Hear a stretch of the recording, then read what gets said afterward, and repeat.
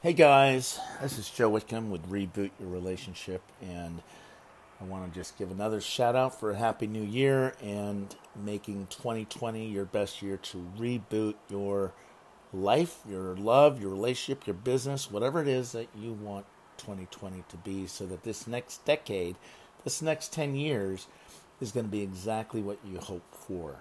And I work with a lot of other experts in this field. We built a collective mind share and are rebuilding connection and the Relationship Society as a way to make this content and information accessible to all of you so that you have everything that you need to work through any challenge, problem, relationship issue, and come at it from a very dynamic kind of way, and to understand that in all of our relationships, there are multiple dimensions occurring simultaneously, and not one dimension can explain or define a conflict or whatever we go through.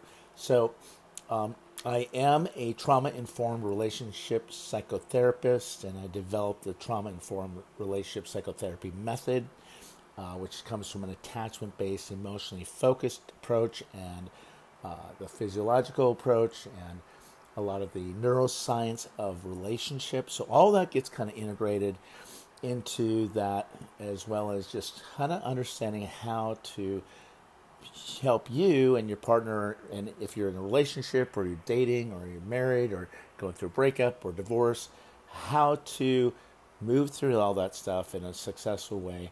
And again, I've been doing this work for 20 some years. So I want to give you some of my biases up front. I do focus on trauma, and the reason I focus on trauma in the relationship is because that is typically the origin of a lot of the from all these aversive childhood experiences that we had growing up, whether there's been maybe physical or emotional, sexual abuse, mental abuse, all these things in our family of origin. And again, not to create a blame on anybody, but to understand and have contacts and language and tools to work through this stuff in a way that you maybe haven't had a chance to before. And you'll also begin to see as we talk about this. So part of my bias to coming from this trauma informed, so my own ACEs, which we'll call ACEs or aversive childhood experiences, and the complex post-traumatic stress disorder, which we are going to rename as reordering, because it's a reordering of the brain, the mind, the DNA structures, your synapse, the chemicals, your adrenaline, cortisol, all these types of things that are going on that reshape, reform, reorder your brain. And that's going to be a really super important thing to think about as we get into this, and how this is all impacting you, your partner, and how you get into these stances and dances and all these different impasses that keep us stuck. And we continue in this frustration, and we're trying to find clarity for this confusion that we have in relationships. So I want to take a 30,000 feet step back and look at what's occurring, so that we can understand how these attachment injuries impact us and the resolution of that. So let's take off. Now, I have a very, very ambitious goal for 2020 for all of you. And my intention and hope is to create content and put that and make that accessible to all of you. So I'm making a commitment to doing 220 of these in 2020, so that you have the information and you can choose and decide how you can best get the helpful help that you need. Now, not all help is helpful, right? I specialize in trauma and relationships, and I work with the military. I work with first responders, veterans. I'm a veteran myself. I spent time in the military for 12 years, served in the Philippines in the first Gulf War. As a pararescue, I served all of the Army, the Air Force, the Marines, and the Navy. And that has been, kind of my work. And I also bring that work home with me. So this is the passion that I have. And also working with couples, families, and blending families as one of those things. If you're a step family, We all have these unique challenges that go on within and between, and these structures and these dynamics that can be hard. So I'm here to help you navigate and work through that, and I've done the work for you, right? So again, I do have, from my past, I have PTSD, and I've had complex trauma, and I've worked through all that in the last 30 years. But I'll tell you, going through that alone can be very, very challenging. It's like climbing a mountain with no oxygen. And so you have to have your tribe. You got to have that sense of connection, love, a sense of belonging, a sense of someone that's going to have your back no matter what. So we're going to dive in, and we're going to talk about mutual injury today. And we're going to talk about how we get stuck in these mutual injury dynamics, kind of the hurt for hurt, pain for pain. The more and more the more you feel, hurt, the more you want to hurt the other person, and the more you pursue, the more they withdraw, the more that you escalate. It just keeps escalating into this vicious cycle. And we all have encountered that moment of impasse, this gridlock, as a couple or in relationships. And in our own relationships here, we need to figure out how to understand when each partner feels like the injured party, right? That wounding. And by the way, please forgive me. I've been in this, I've had this, what everybody else has been having this season, this cold and allergy.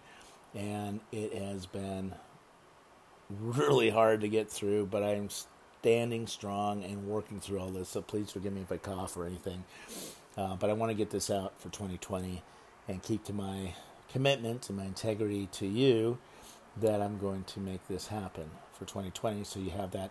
And also this information is going to give you a little bit of an insight, some perspectives, shared context, language, tools, resources to know, one, how I work with you and your partner, how I work with everybody. And we do have one-on-one couple work that we do. It can be in person, or it can be via video, or it can be like Skype or whatever, telephone. We want to put this back in your hands, and so that you can take charge of your love and work through this stuff through 2020 and through the next decade. But I would highly recommend you go back through all this other stuff, because these are things that we do in one-on-one. We do I do a half-day live experience on Reboot Your Relationship and Rewiring Your Relationship DNA. Some other things to rebuild your connection. I also have 1 day, 2 day, 3 day, 4 day, and these can be done in groups, and they can also be completed, one-on-one. And I take couples out, and I put them in a yacht, or put them in a 5-star hotel. And I've been doing this for 20 years and having a lot of fun getting out of the milieu of everything that's going on in your world, and putting you in a safe place so we can do the deep dive into what's occurring in your relationship. So I have 5, just so you know, I have 5 degrees, and my dissertation, my doctorate was in, trauma-informed relationship psychotherapy method. And so this is my work, my body of work, and I'm hoping that this will land for you, and because there is a difference between going to, let's say, if you got heart problems and you need a cardiologist, and you need surgery, you go to a cardiologist, a cardiosurgeon. Right? If you need brain surgery, you go to a brain surgeon to deal with the brain damage, right? All that stuff. So you don't go to a foot doctor to deal with, the heart and the brain, right? So this is my specialty, and this is what I work with and I'm passionate about. All right? So let's get into this kind of dance that we all get into at times. Because when one person gets injured in the party, right, let's say that the other is kind of perceived as dangerous. Danger. And neither party wants to or feels able to move or to make the reparative move, right? So it's kind of like the good, the bad, the ugly.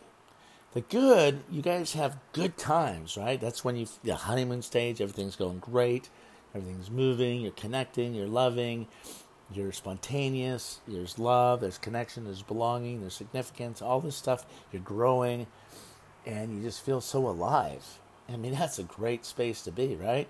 You know that time, right? You had all that stuff, but then something happens. Something happens. Something happens. And then the other person, you begin to experience the other person or perceive the other person as being dangerous. And neither party wants to or feels able to make that reparative move. So instead of going from the bad, which we have, right? Bad days. I have bad days. I have my issues. I have my hurts, my habits, my hang-ups. Just like all of you, we have our bad days, right? But those bad days can go into good days, right? As long as you know how to do the restoration, repair. But when the bad stays bad and it goes to ugly, and there is no reparation back to good, there's no restoration or reconciliation, you get kind of in this. So you're kind of like witnessing the struggle that ensues, and it feels like watching a race to the bottom. And it feels like pain. And you get in these pain cycles, these fear cycles, these dances, and frustration, fatigue, failure.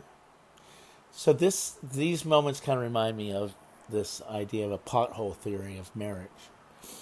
It's kind of like you got the good, right? The sun's shining, there's a soft breeze in the air, life is good, you're in love. You and your partner walk down this winding road, and then suddenly this big pothole appears, but you can't stop. So you and your partner descend into this large, dirty hole. How did it happen? What's going on? Does it matter? The only important task here is to help each other out as fast as possible so you can resume your enjoyment of a gorgeous day together, getting back to good. Because that is the outcome here when you work with me. And a lot of you have been circling around that winding road, and you keep coming up to that pothole, and you keep falling in. And you think, well, we'll walk around it. You fall in. Well, maybe you need a different path, a different practice, another way, another vehicle, another way to get around, to not keep going down that path in the first place. But a lot of times, because we have all these unconscious attachment wounds and triggers and attachment stuff that comes up, these imprints, okay? But here's the thing. If only life and relationship were so easy, they're not. They're not. Life is complicated. Relationships are complicated. They're not simple.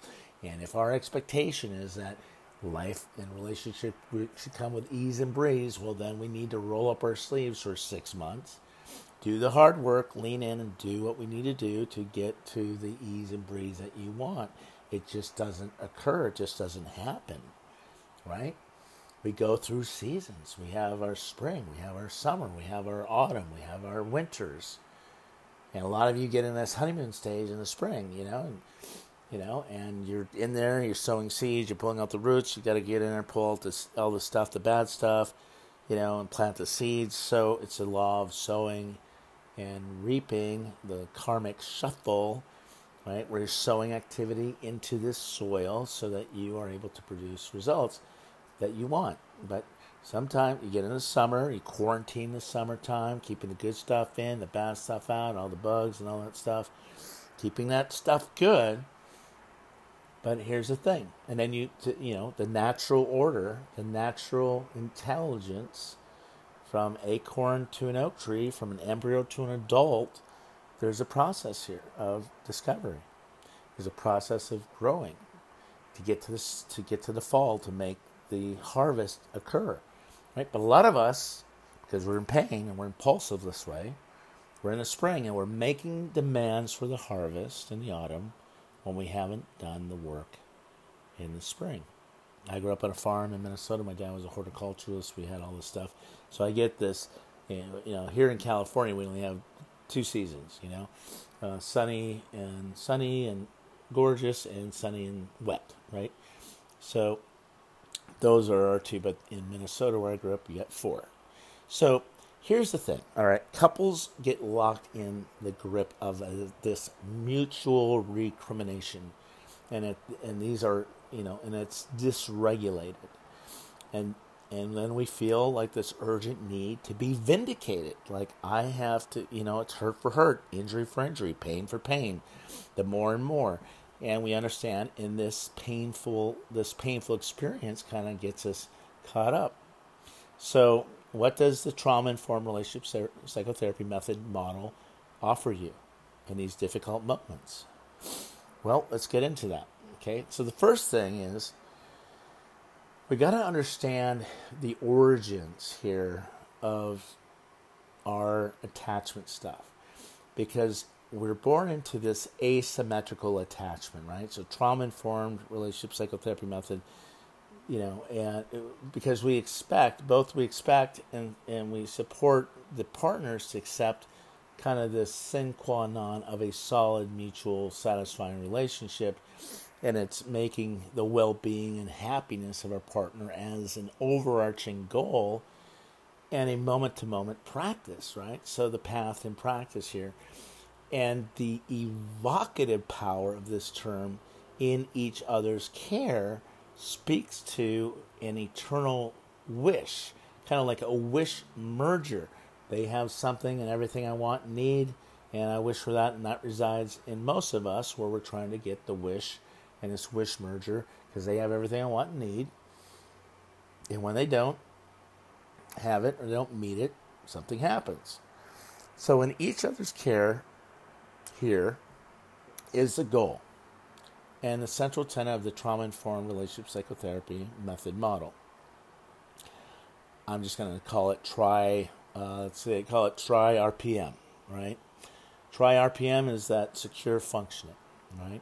And that's achievement of this capacity which involves accepting that you have to give in order to get. It's the give to give and give. It's that bi-directional flow of love, right? As we know, there's a Bible verse that says love is freely given and freely received. It's bi-directional energy going back and forth to meet each other's needs.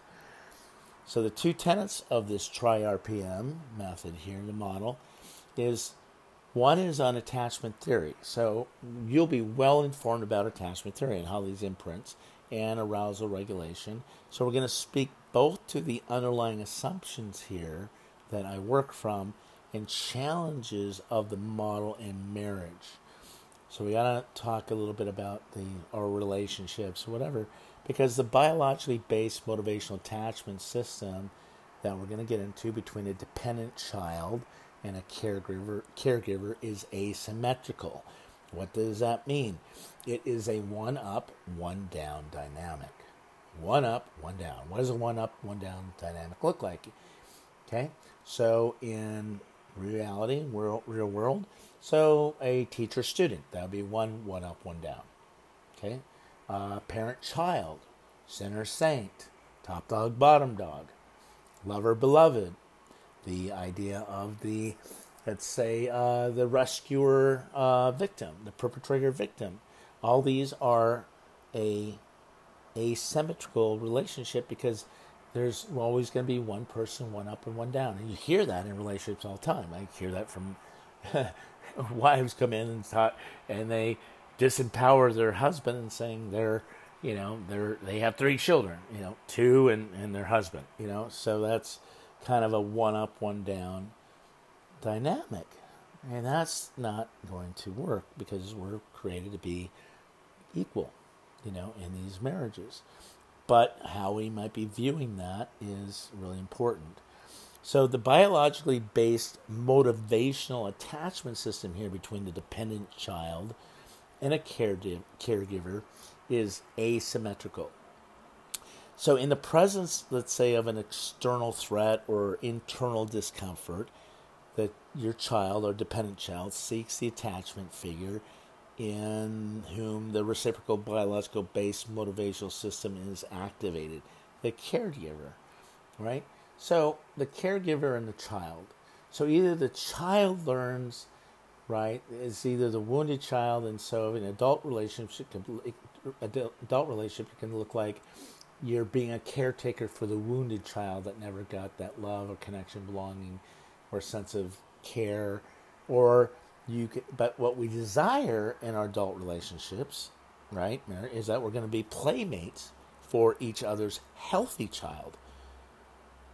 But the caretaker part of that, the one up, one down, that you'll learn in my seminars and podcasts and coming to therapy with me, is this reciprocal system is organized to provide protection, comfort, and soothing to a child in need of care, right? All that's being contributed into our 6 core human needs, right? So our need for certainty, safety, comfort, protection, right? That's a core need. Our need for, uncertainty, mystery, variety, fun, play. Our need for love, connection, belonging, or significance. And that sense of significance, or being that sense of worthiness and being respected, that's a high value.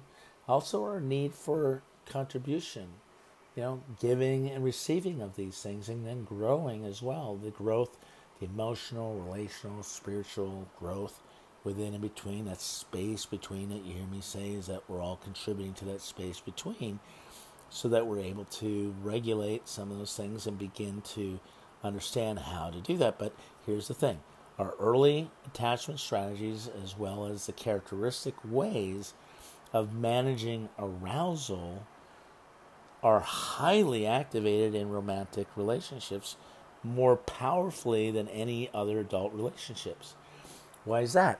Well, for instance, let's say you go to work. You don't have to go home with them. You can leave. You can quit the job. There's no commitment. There's no devotion. There's no sense of protection that you need.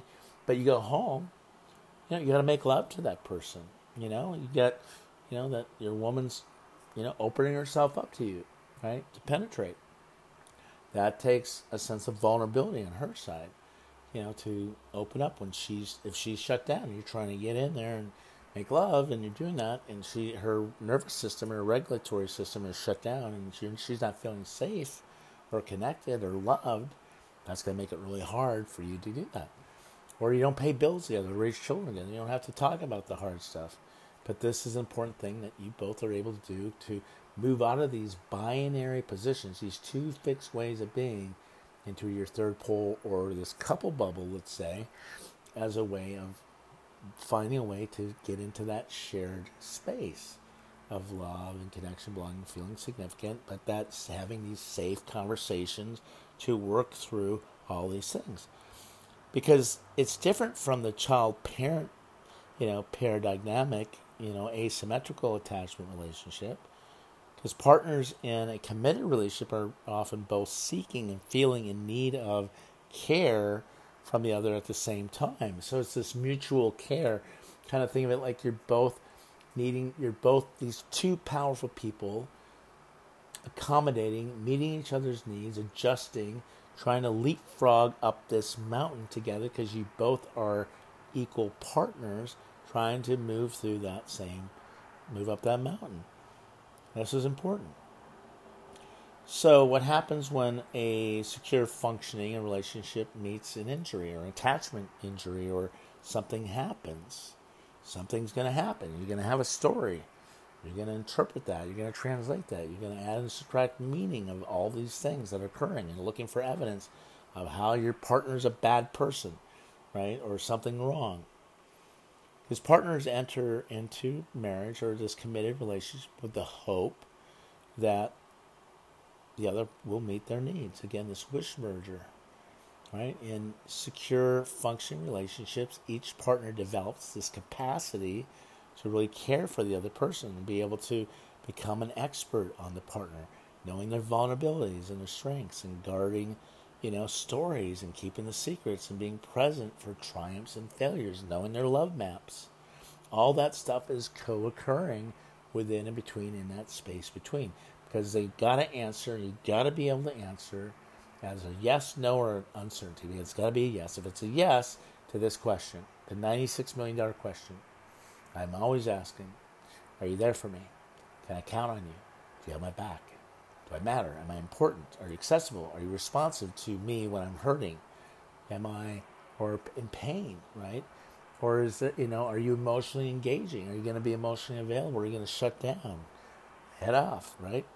because this is really super important. Because imagine in your relationship, I want you to think about this type of thing here, because let's say intimacy and love, connection, all this stuff is occurring at, let's say, on a thermostat at 70 degrees. 70 is where the homeostasis is. That's where love happens. That's where connection happens. That's where, all the good stuff happens, right? You got to get to that point of connection. But let's say the wife runs at 80 degrees. She's a little hotter, right? She's a connector, she's a pursuer, and the husband's a little bit more of an avoider. He runs naturally around 60 degrees, a little lower. And you normally see that. You don't normally see two people running at 180 degrees or whatever. But you see one running hotter and cooler. That keeps the homeostasis of the marriage, of the relationship, kind of balanced. But we think counterintuitively, to get back to 70, the wife might go, I got to go to 90, get hotter, and makes her bids for connection and complain and do all her things to get it closer to connection. And the husband goes down, or whomever is the avoidant, goes down to 50. Now, if you flip that over, you look at that space between. Now you're not closer together, you're actually further apart. Now you're at a distance, you're at a disadvantage. Now you're in this mutual injury, because the more she goes to 90, the more you're going to 40. More mutual injury, more pain, more gridlock, more impasse, because we're not getting to 70. And this is in the dynamics of your marriage, your relationships. And so the task here with me when you come in is, how do we reach and get to 70 degrees? How do I, come up and meet my wife at the 70? And how can my wife learn to come down and meet him at 70 in this dance, so we can stop the mutual injury? And this is where I want to say is that this is where each improves at managing the partner's state, reading the moods, knowing how to engage, to comfort, to play, to seduce, and share. And that comfort and safety that results from being empathically seen and sensitively responded to and engaged, joined, and supportive moves you couples towards more of the secure base, the secure functioning, back into your couple bubble, let's say. However, there are instances of mutual injury, right? Attachment needs are activated. And then each partner is yearning for the other to comfort or soothe or repair. And then couples, what we want to do, we buy into the idea that their partner is in their care, but maintaining that stance is especially daunting when the interactions in the dance are mutually injurious, right? So we might say, you're looking to me for repair, but you're dangerous to me. You've hurt me, and I need protection from you and soothing. And that doesn't feel good, right? Because then we're stuck again, because now we can't get to that. So when in conflict, each partner feels the other should respond to their wishes. And at times of this mutual injury, this pain, pain for pain, the more and more, the more pain, the more you pursue, the more they withdraw, and each feels the other should lead in the repair, right? So taking charge of your love. And sometimes this is hard, so I'm here to help guide you through that. So even for those with personalities organized around caring, when the injuries are profound, our attachment needs get activated. And we look to the other for care, right? Kind of like that little kid in the corner, just standing there waiting for mom and dad to come over and give him care. See me, love me, accept me. Love me, see me, accept me, approve of me, right? Just love me, accept me. As we look back at some of the stuff we talked about, what's some things that you always wanted and needed from your mom and dad that you never got, right? Maybe it was validation, or maybe it was acceptance, maybe it was being approved of, or maybe guidance or sense of freedom. Whatever that was for you, whatever that attachment wound is for you, is what you're looking for from your partner. And you're not understanding that that's what comes up, and you're trying to get that from your partner to heal that part of our attachment stuff that goes on. So this is super important. We begin to understand that. So let me talk about this arguing from a trauma-informed relationship psychotherapy method style. Okay, because sometimes as each partner is working to develop a caregiving response to these tender spots, these old vulnerabilities, sensitivities, and experiences of insensitive intrusion, like the hailstorm or the turtle, and the disappointment can reactivate some attachment needs going on. In each of these complex situations, we can find ourselves as partners, find ourselves at a gridlock, at this impasse, because we're each expecting care that they feel unable or are maybe unwilling to provide in that moment. So here are several aspects of the way I'm working with people and this method that I've developed to work at a particular value in these impasses, these gridlocks, to get into this dialogue, this safe conversation that you're both wanting to have to move beyond X, move beyond that gridlock, that impasse. Because it's different from other.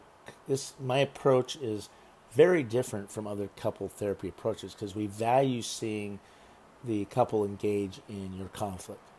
Witnessing this argument is our space here, which gives you an opportunity to intervene in your experience and join in your experience of this mutual injury so we can identify in the moment what's going on. So I'm not afraid of conflict. I actually like to be with you and to try to help you navigate that so you can have a corrective emotional experience.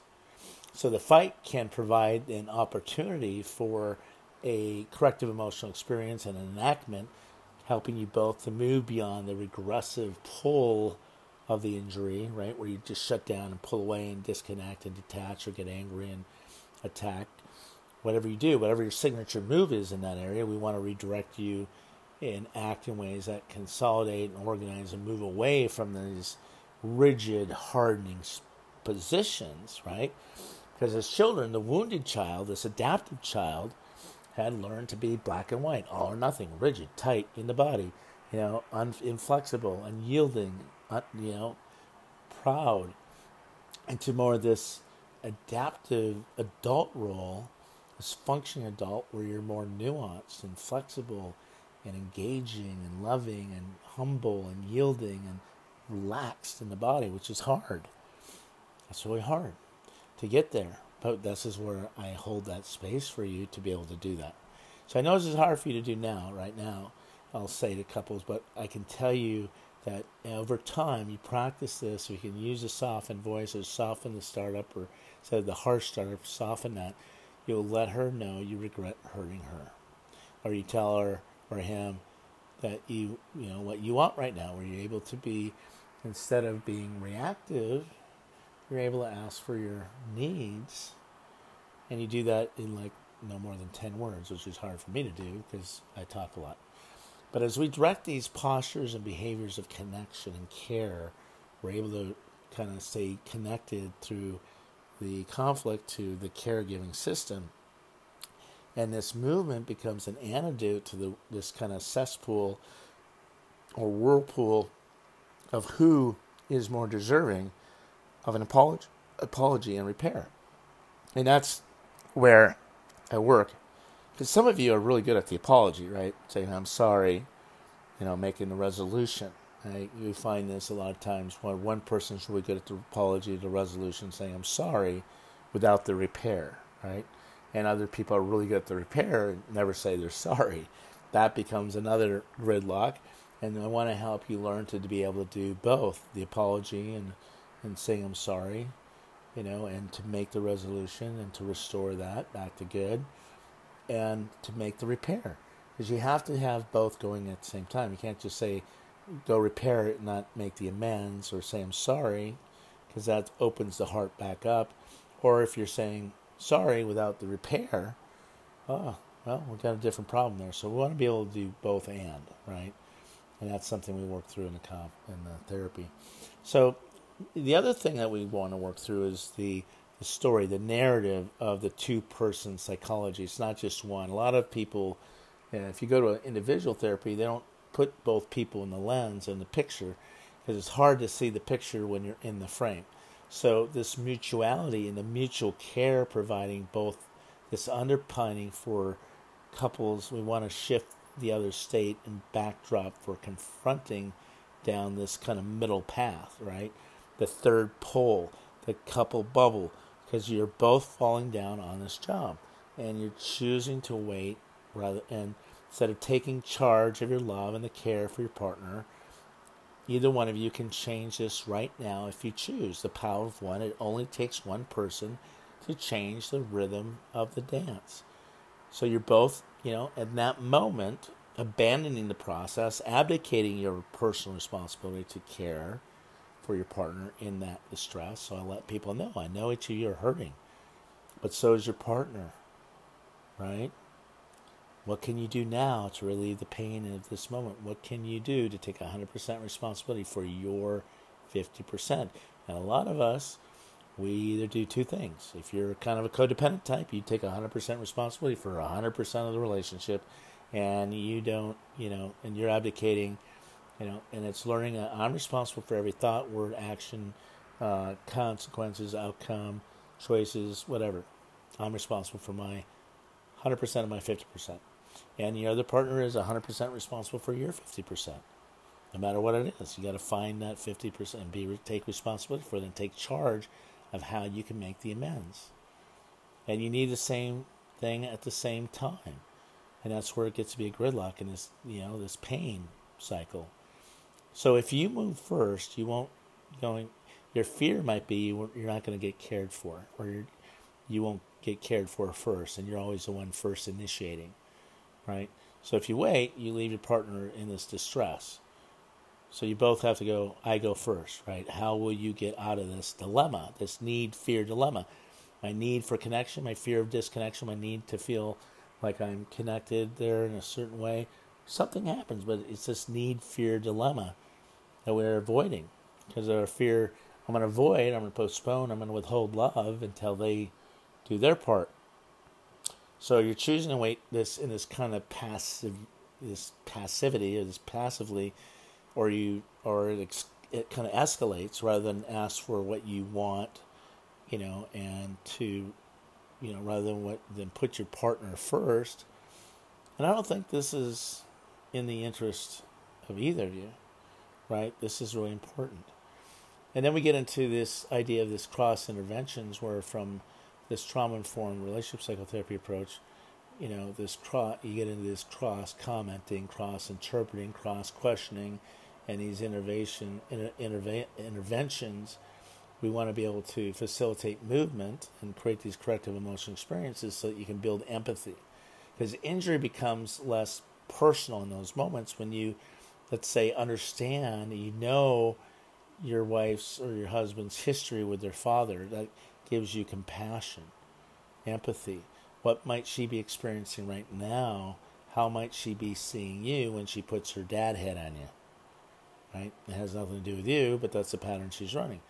And I know you felt hurt that she did not respond to your approach, but you remember how easily she feels intruded on, right? When she feels that hailstorm, when she had an intrusive mother who controlled her and she didn't have any freedom or power to choose anything different. And remember what he said about how injury was treated in his family. Remember how they talked about it. No one ever apologized. He had to develop a template for repair. And then we get into this idea of attunement. So the attunement is that awareness of each other's emotions, a tolerating of the differences, viewpoints, and turning toward the need and understanding and having, empathy in that moment, like a radio dialing in. So, the attunement, if this is kind of love and logic, it's kind of the emotional intelligence of all this. Because if partners are competent parents, because we grew up with maybe incompetent giants, but we have competent parents that are capable of tuning and being responsive, ask what they might do if your little kid were actually disappointed, or your 10-year-old daughter felt badly hurt and withdrew. What would you do? You lean in, you understand, you validate, right? All those things. So these responses can create a connection to caregiving as well as responsibility for the relationship, which may facilitate more movement in one or both partners, where again you're working towards the resolution, the repair, the reconciliation, rather than working against the resolution, restoration, repair, which is such an important piece. Otherwise, you stay stuck in that gridlock because neither one of you are moving towards that couple bubble, that third pole. And then there's these, quarreling questions, right? You got to ask yourself this question: do we come first? Does our relationship come first? Do you see yourself as responsible for your partner's well-being? Now, I want to make a distinction between for and to. We're not responsible necessarily for, but we are responsible to, because we're all responsible for our own, getting our own needs. But because that's the part of being vulnerable and asking for what you want and need. But I am responsible too, being responsive and accessible and emotionally engaging, and to do my part. Do you feel like there's an obligation to relieve your partner's distress? Right? These questions can lead to developing our agreements here, the mutual agreements. And I always say, expectations or agreements without consent creates this resentment. So these agreements and expectations have got to be dialogued and dialed into and made agreements around, so before you start handling some of these difficult moments, to triage and taking turns, and whoever brings that first goes first, right? So this is stuff that we learn. So the cumulative practice here of repair, even in the face of our own pain and untended injuries here, is that kind of builds muscle. So it's like that hard-won confidence that comes from building that muscle. And when I work with couples, they report that in the sessions they're experiencing these corrective emotion experiences, and the more they do it, in the stepping up, it eases their resistance at home, and that approach allows couples to build a repertoire of behaviors that can actually serve them in these most challenging of moments. And I get couples doing that 10, 20 times in my office and working with them, and they get to practice it at home, and they get really good at it. You get a new skill. So I want to just talk real quickly about what's an attachment injury and what we understand about this, okay, and how attachment injuries impact us. So let's say, for instance, one partner violates an expectation that the other is going to be there to comfort and caring in times of danger and distress. And that event changes everything within and between the two of you.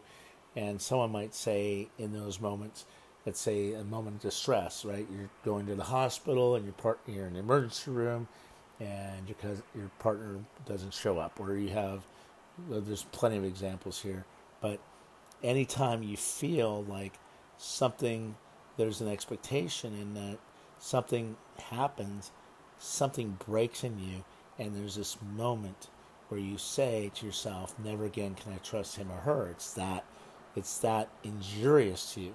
And that redefines the relationship as insecure. And it shatters that attachment bond. And that single event with this kind of disproportionate influence changes everything. Everything. And I'm here to help you go back and deal with that. There's some other stories I share in other podcasts that go through this whole process. But again, this attachment injury is an event where one partner or the other, violates this expectation that the others will offer comfort and caring in times of danger and distress. It's such an important thing that we understand how this works, because these incidents is in which one partner fails to respond or responds at times, then becomes a part of what I call your in those times that matters most to you, in this pain central. Okay, what happens is not the philosophical category, but it's a slight that belongs to the idea that this level of jeopardy it threatens, like a shattered knee or a scratched cornea, or the relationship ruptures trust and it delivers agony. So in this moment, this general theory of, let's say, an attachment injury is where it becomes very painful, because that betrayal of trust or abandonment happened at a crucial moment of need. Crucial moment of need. And it sent a message in a specific incident where one partner is inaccessible and unresponsive and not there in the face of the other partner's urgent need for support and caring. And so we're here to kind of walk you back through that, because relationship trauma then defines a relationship as insecure. That single shattering event, a sudden snap, okay, has this influence and changes everything within and between you. And this is what we need to go back to repair, because what happens if that stays unresolved between the two of you, this attachment injuries blocks the repair process and prevents development of trust and a safe, secure bond. And it leaves this indelible imprint with PTSD symptoms, trauma, and the only way out of, let's say, this attachment injury is to really get in and kind of help you both work through that and focus on how to work through and acknowledge what had occurred in a safe place, so that it doesn't keep causing this mutual injury within and between the two of you. Okay, so here I am. This is a process. I generally work 12 to 24 hours, or 12 to 24 sessions. I do 90 minutes. We do online. We do video. We do all these things for you guys to make this accessible to you, no matter where you are in the country. If you're in California, I'm licensed, psychotherapist here. If you're outside of California, we do coaching, right? So it's a little different approach, different style, a different way of doing it, but it's all going to be focusing on helping you in your relationship thrive, not just survive and exist, but to thrive and to break through these upper limit barriers and to reboot your relationship in 2020. Call me, 310-560-0726 if you think any of these things can help you get back to the good, right, in your relationships. So I would love to work with you, and hope this has been a helpful podcast for you, and let's make 2020 your best year for life, love, and relationships. Have a good one. Bye-bye.